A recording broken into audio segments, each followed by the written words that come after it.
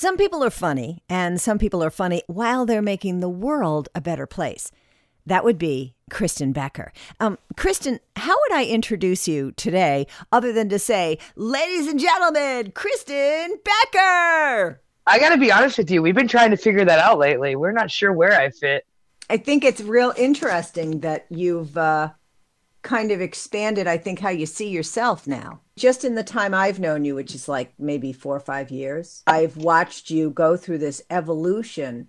And, you know, I didn't know you before, so I'm pretty sure you've always been a pretty sensitive human being. Although I would also say you're probably not real happy about that. You'd probably I think I was too drunk to notice but whether I was sensitive or whether I cared. I think it can be really hard to be a really emotionally open and sensitive person. You know, you got that edgy side to you, you got that tough side, and that makes you loads of fun. But I think just by the nature of your starting Summer of Sass, I was so overwhelmed with how incredibly generous and thoughtful that was for you. It became something bigger than I expected it to be. Of just like kind of figuring out how I hand it off and like get it funded. So let's start with, where did the concept of Summer of Sass come from? Was it your own experience? It was common sense, I think, and location. I live in a place that there was a lot of talk about summer workforce and there being visa issues. You know, I have the Loosen the Bible Belt tour. We were on tour in Louisiana and I was in Shreveport, where I went to high school. I had just been back for my 20th high school reunion. And in the Shreveport Times, there was an article written about Teddy, who became one of the first years. And it was about how high school was really rough for queer kids in Shreveport. And I knew that as a Southern queer, I had never heard about P-Town until I was like 30. And then it was the added bonus of like, wow, I've come back 20 years later and this kid is telling my story, right? And it was like, okay, so I see a simple solution to this. And what do I do? And it just, I don't know. Sometimes I have ideas that I knew that I needed to drive it forward enough so that people could see that it could run. Does that make sense? Like I had to proof of concept it and we had to make sure that it could work because I am not a not-for-profit manager. I'm a creative that generates a lot of ideas and they seem to have humanitarian angles these days. Yeah. Funny how that's happened. Did you start that as a GoFundMe? We did a GoFundMe and the first year and we raised a couple of $1,000s. How many kids have you brought up? We had 3 the first, I would say, so we had a couple that came and left the second season. I can say confidently that we have positively affected the lives of 5 young adults in the last 2 years and transformed their lives. Even just to be in a climate that feels safe, let alone comfortable, let alone I can absolutely be myself without thinking about it twice.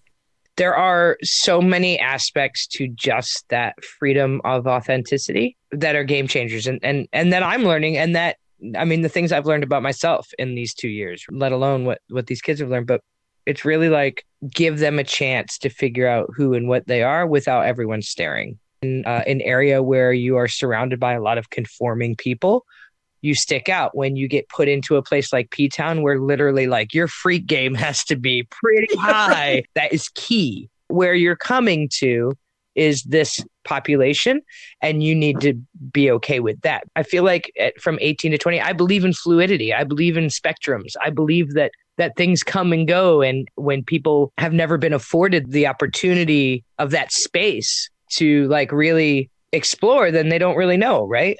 And there is so much from society, and I think even more right now, that would instill kind of a fear of exploring things and feeling comfortable with it. Yeah, I mean, the safe spaces are few and far between right now, you know, for authenticity.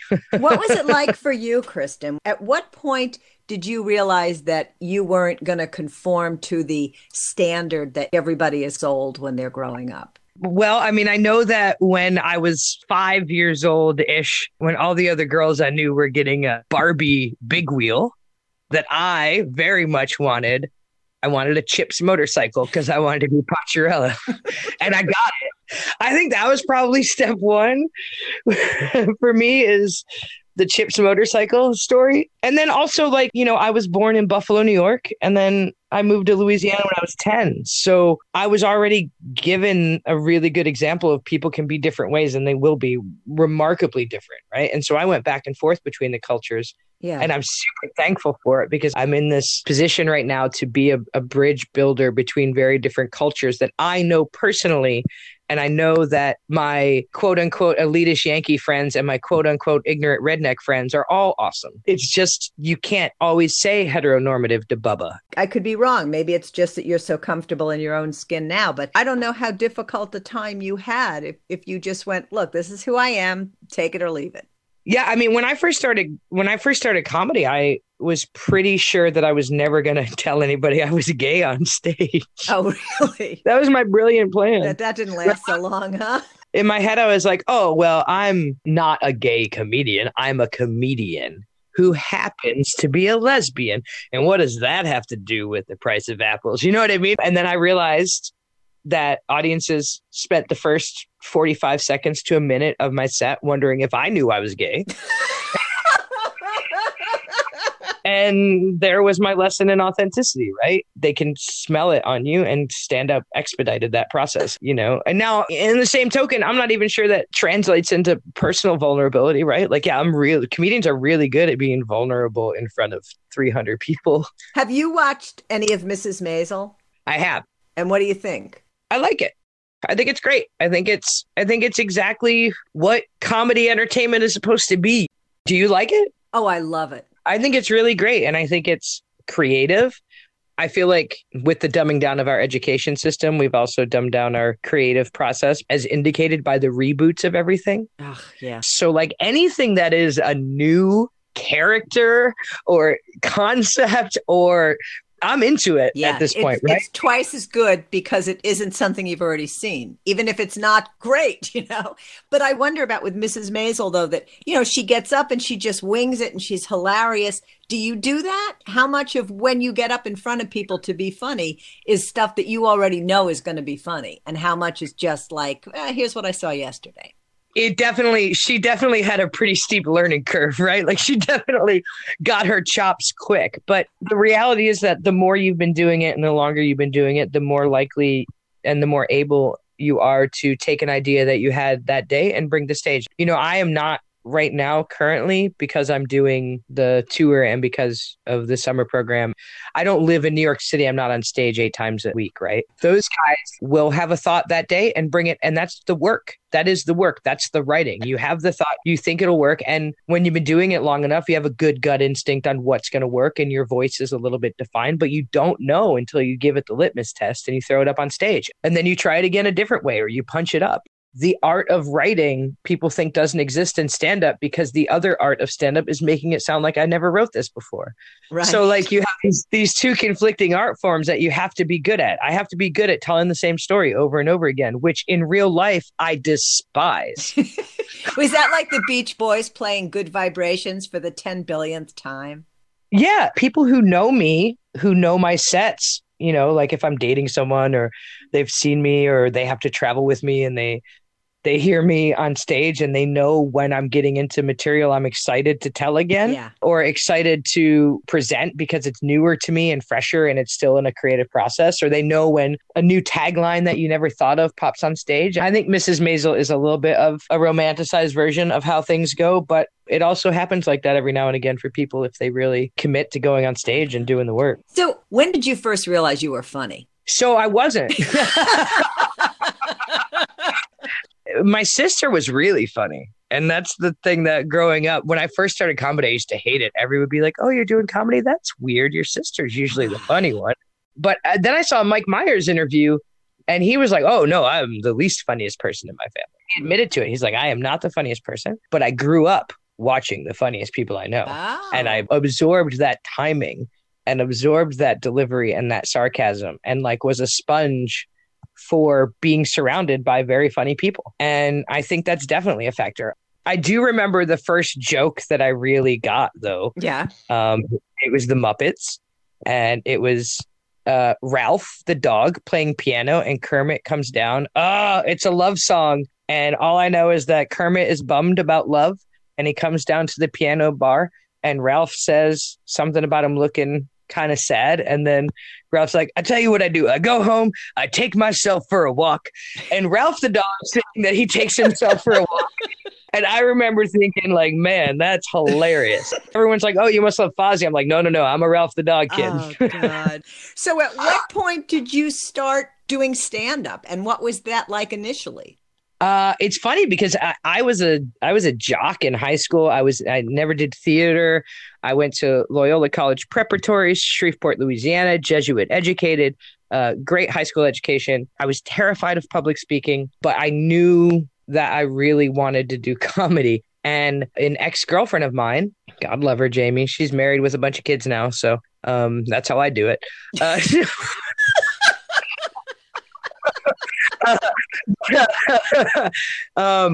She bought me a comedy class for Christmas. I went to the Funny Bone in Buffalo and did my course. I threw up for the 18 hours prior to my first 4 minute on stage. Like, I was so nauseous. And then I got on stage and I did really well. And then I applied to the Humber School of Comedy in Toronto, which she also found for me, and said, hey, there's this program here. You should go check it out. And at the time, there was, I think, maybe like 500-600 applicants, and they were taking 100 every year or something like that. It was a big deal. And it still exists, the Humber School of Comedy in Toronto. And basically, they took the idea of a theater degree and they just geared it towards comedy and comedic art. So cool. Yeah, it's really cool. Stand-up, sketch, improv, acting for television, physical comedy, voice, movement, use your body as a tool. It was a really great experience. I was an international student, so I paid like 5 times as much as anyone else. Very and nice. So Very generous. After my first year, I got offered a gig on the road. So I went to the dean and I said, what do you guys think? And they said, we think you're good. We think you're set. You'll learn just as much on the road. Go. I dropped out of comedy school too. That's what I like to say. I'm not made for classrooms. Wow. So I know you're doing the tour. Yes. And you started that 3 years ago, 4 years ago? 4 years ago, Okay. yeah. Loosen them up. All right. And tell me, how'd that come about?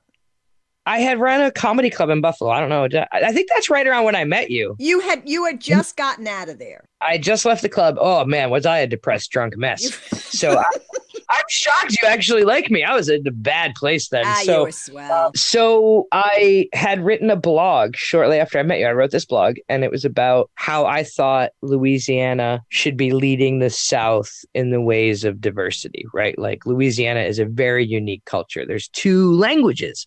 French and English are official languages of a southern United States, right? Yeah. Like, in a country that's like, speak English. We're like, Louisiana's had French as a backup its whole existence.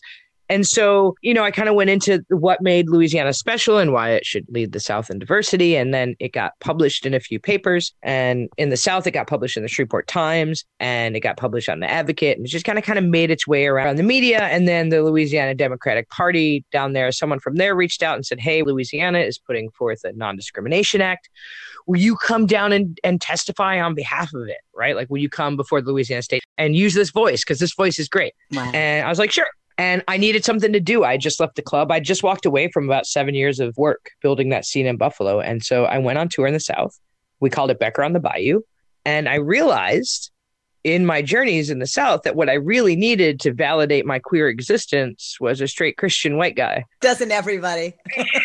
I can't argue Bible, and I don't want to. And I want to respect everyone's beliefs, but I'm not informed enough to have a discussion on your terms. And so I went thinking, man, it would be good if I could have a preacher with me. Like, could I bring someone else with me? It was February in P-Town, so the off season is cold. And I went to the library and I got a DVD called One Punk Under God, and it was Jay Baker. And I tweeted him, and then we emailed back and forth, and I convinced him to meet me in Dallas and get in a van with me for 3 weeks while we toured the South, trying to tell gays and Christians they can get in the same room. It was really innovative thinking. Only you could come up with that. Well, let me get this person from the complete other side of the spectrum. And I would imagine, being Jimmy and Tammy Faye's son, he's got some stuff he's working out his own self. A lot, but he's very honest and open about it. And that's why we work. Like, the one thing that Jay and I have said from the get-go is we don't ask the other person to tone down. I'm not going to ask him to go easy on the Jesus, and he's not going to ask me to go easy on the fisting jokes, right? Like, that's what we're doing. We're showing that 2 people who didn't know each other could share space and practice loving each other.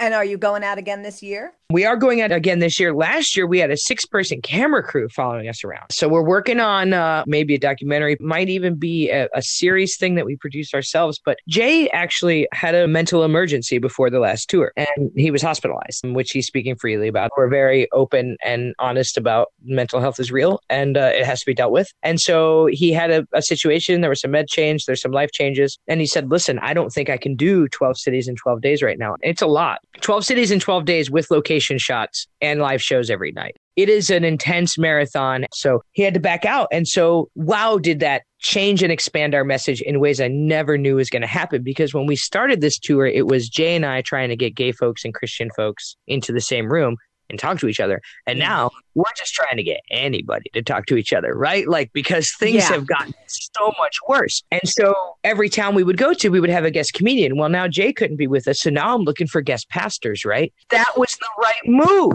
I realized that it's almost like, you have your DIY independent comics. You have your DIY independent pastors too, men and women throughout the South who are trying to speak the truth and be loving, that are getting knocked down by their boards and by their churches and by what the establishment is. So it was so interesting for me to see the parallels in what we do. We're all just people up here talking and using those words to hopefully affect change in a way that feels good. Maybe it feels good because it's heartwarming. Maybe it feels good because it's hilarious. But at the end of the day, it feels good, right? Yeah. And I would imagine that you have altered some people's thinking.